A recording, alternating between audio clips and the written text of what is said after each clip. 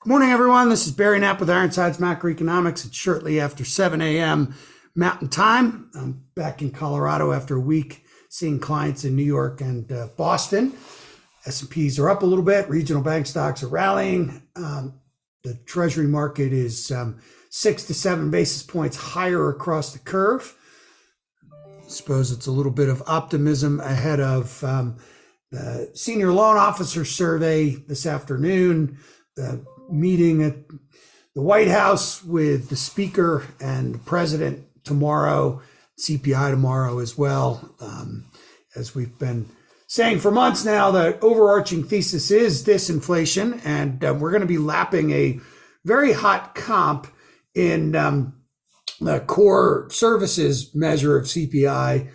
Energy, the energy comp is not so hot. It had a huge spike in March of 2022, fell a little bit in April and then moved up again after that. But inflation is still headed towards something closer to 3%, we think, within that by the end of the second quarter on a year-on-year basis. So our note this week was titled "Do No Harm," and it was primarily about the latest policy comings and goings, the 50 basis point hike that we view as fairly ill-advised. We then discussed the dollar and a change in the trade regime as we finally work through all the supply chain stuff. We reviewed the labor market and some interesting data on what we've been describing as the manufacturing renaissance last week. So beginning with, with our section titled "Doing Harm" as opposed to "Do No Harm."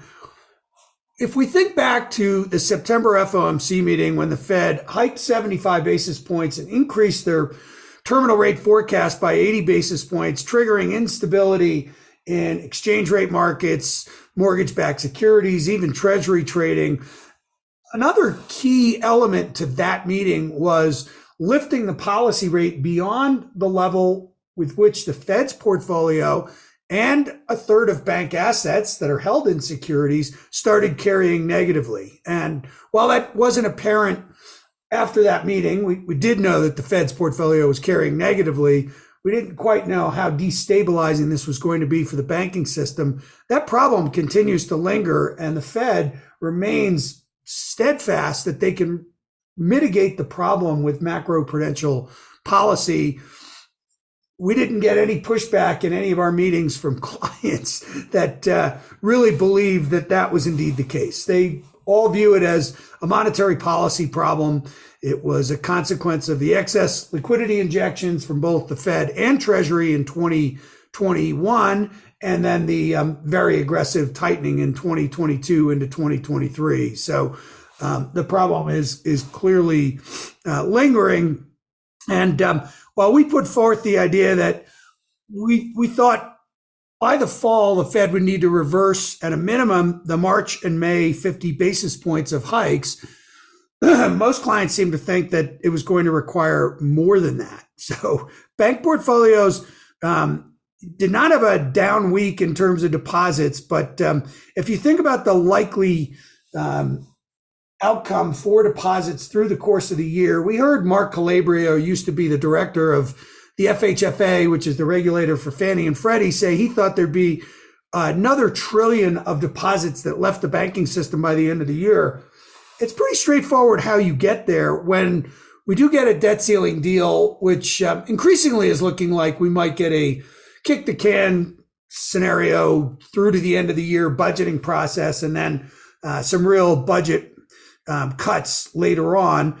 But rebuilding the Treasury General account will be worth an increase in issuance to the tune of about $500 billion. We do not think any of that money is going to come out of government money market funds or the Fed RRP program. That money just sits idly in that RRP program. There's no relending of it. It doesn't contribute to economic dynamism or economic activity at all. We think that the bulk of that $500 billion will come out of banks and broker dealers.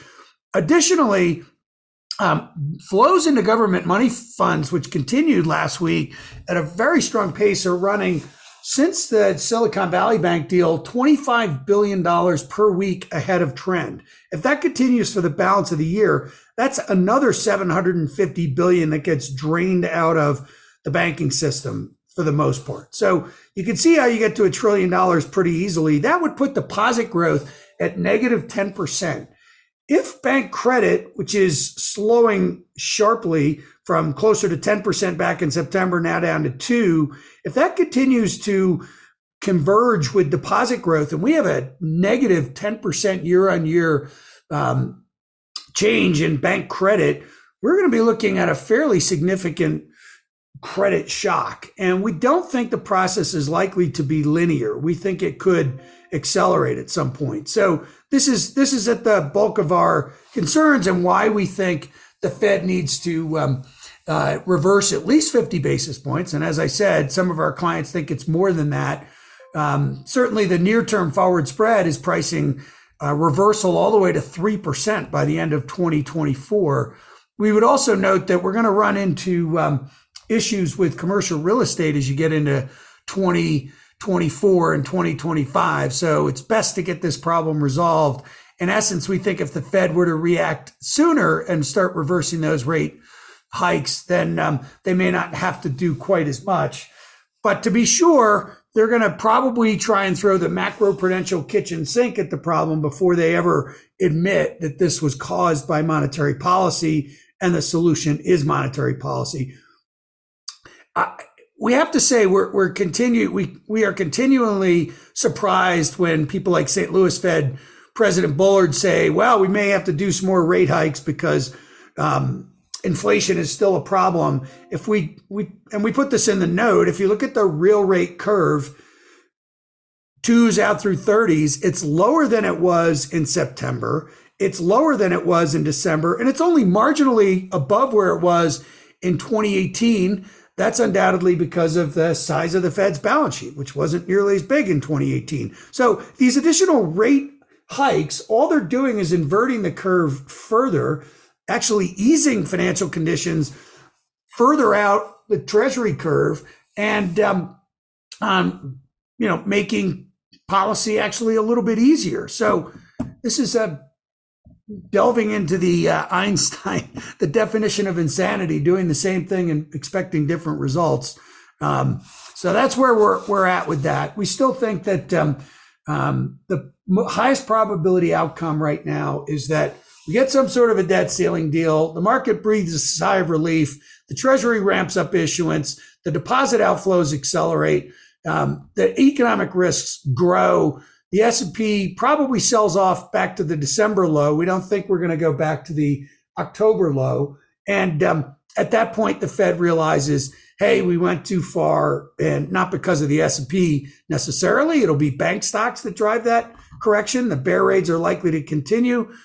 We don't think earnings are going to crater, but we do think we could have a serious risk-off event, which is enough to get the Fed convinced that this was really a monetary policy problem. So with that in mind, we did think the dollar's likely headed south. That was one of the themes we talked with investors about. And our sort of unique lens on this is relative monetary policy is why the dollar was as strong as it was last year. We were ahead of the rest of the developed world in terms of tightening policy.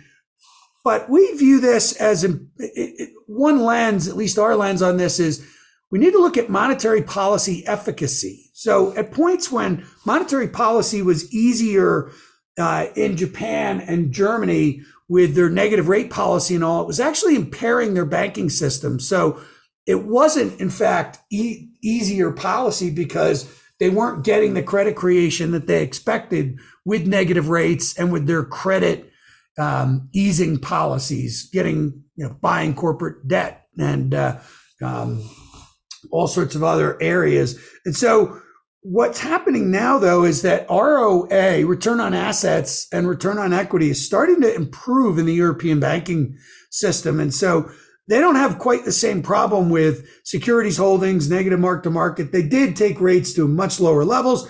They had far more negative yielding debt, but they did mark their assets to market. And so ROA is starting to improve in European debt. And that for us is another reason why the dollar may weaken relative to the euro. If the Japanese ever stop thinking about examining their policy and start normalizing it, That could help the yen as well. But bottom line here is we think that the dollar is probably headed lower. We then talked through or worked through the history of the U.S. current account deficit and how we think that current account deficit, the trade portion of it, is going to shrink through the course of even the whole next decade.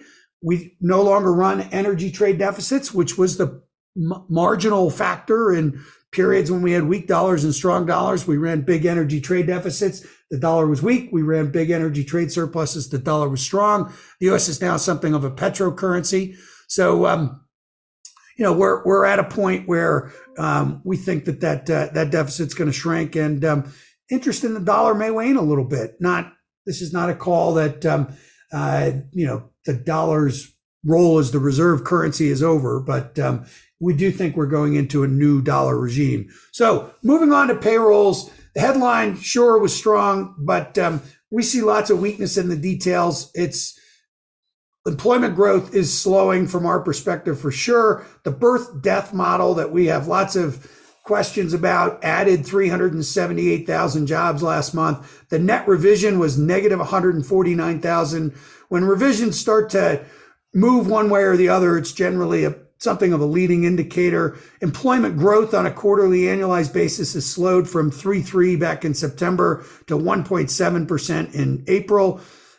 Average hourly earnings for production or non-supervisory services producing industries has slowed over the last year from 7.2% to 4.75%. It went down again last month, even though the headline AHE number was a little stronger than expected. Job openings have contracted by 1.58 million in the first 3 months of the year. The supply of labor is picking up. So we see the labor market is continuing to soften, but it's certainly not signaling a recession as of yet.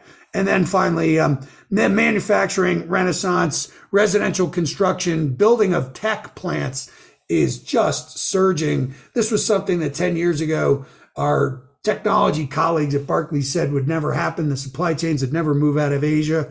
They look like they're on their way out of Asia. So anyway, that's it for me this week. We still remain fairly cautious on the markets here. Once we get that any kind of a deal and start rebuilding the treasury balances at the Fed, that's the point that we're really concerned about.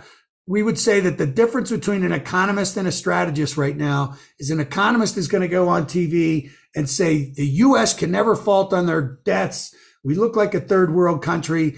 And a strategist will say, forget about all that. It's nonsense. There'll be a deal. But what we're really worried about is what happens to liquidity after the deal is done and the Treasury starts increasing issuance. That for us is the true risk. Barry Knapp from Ironsides. Have a good week, everyone. Thank you.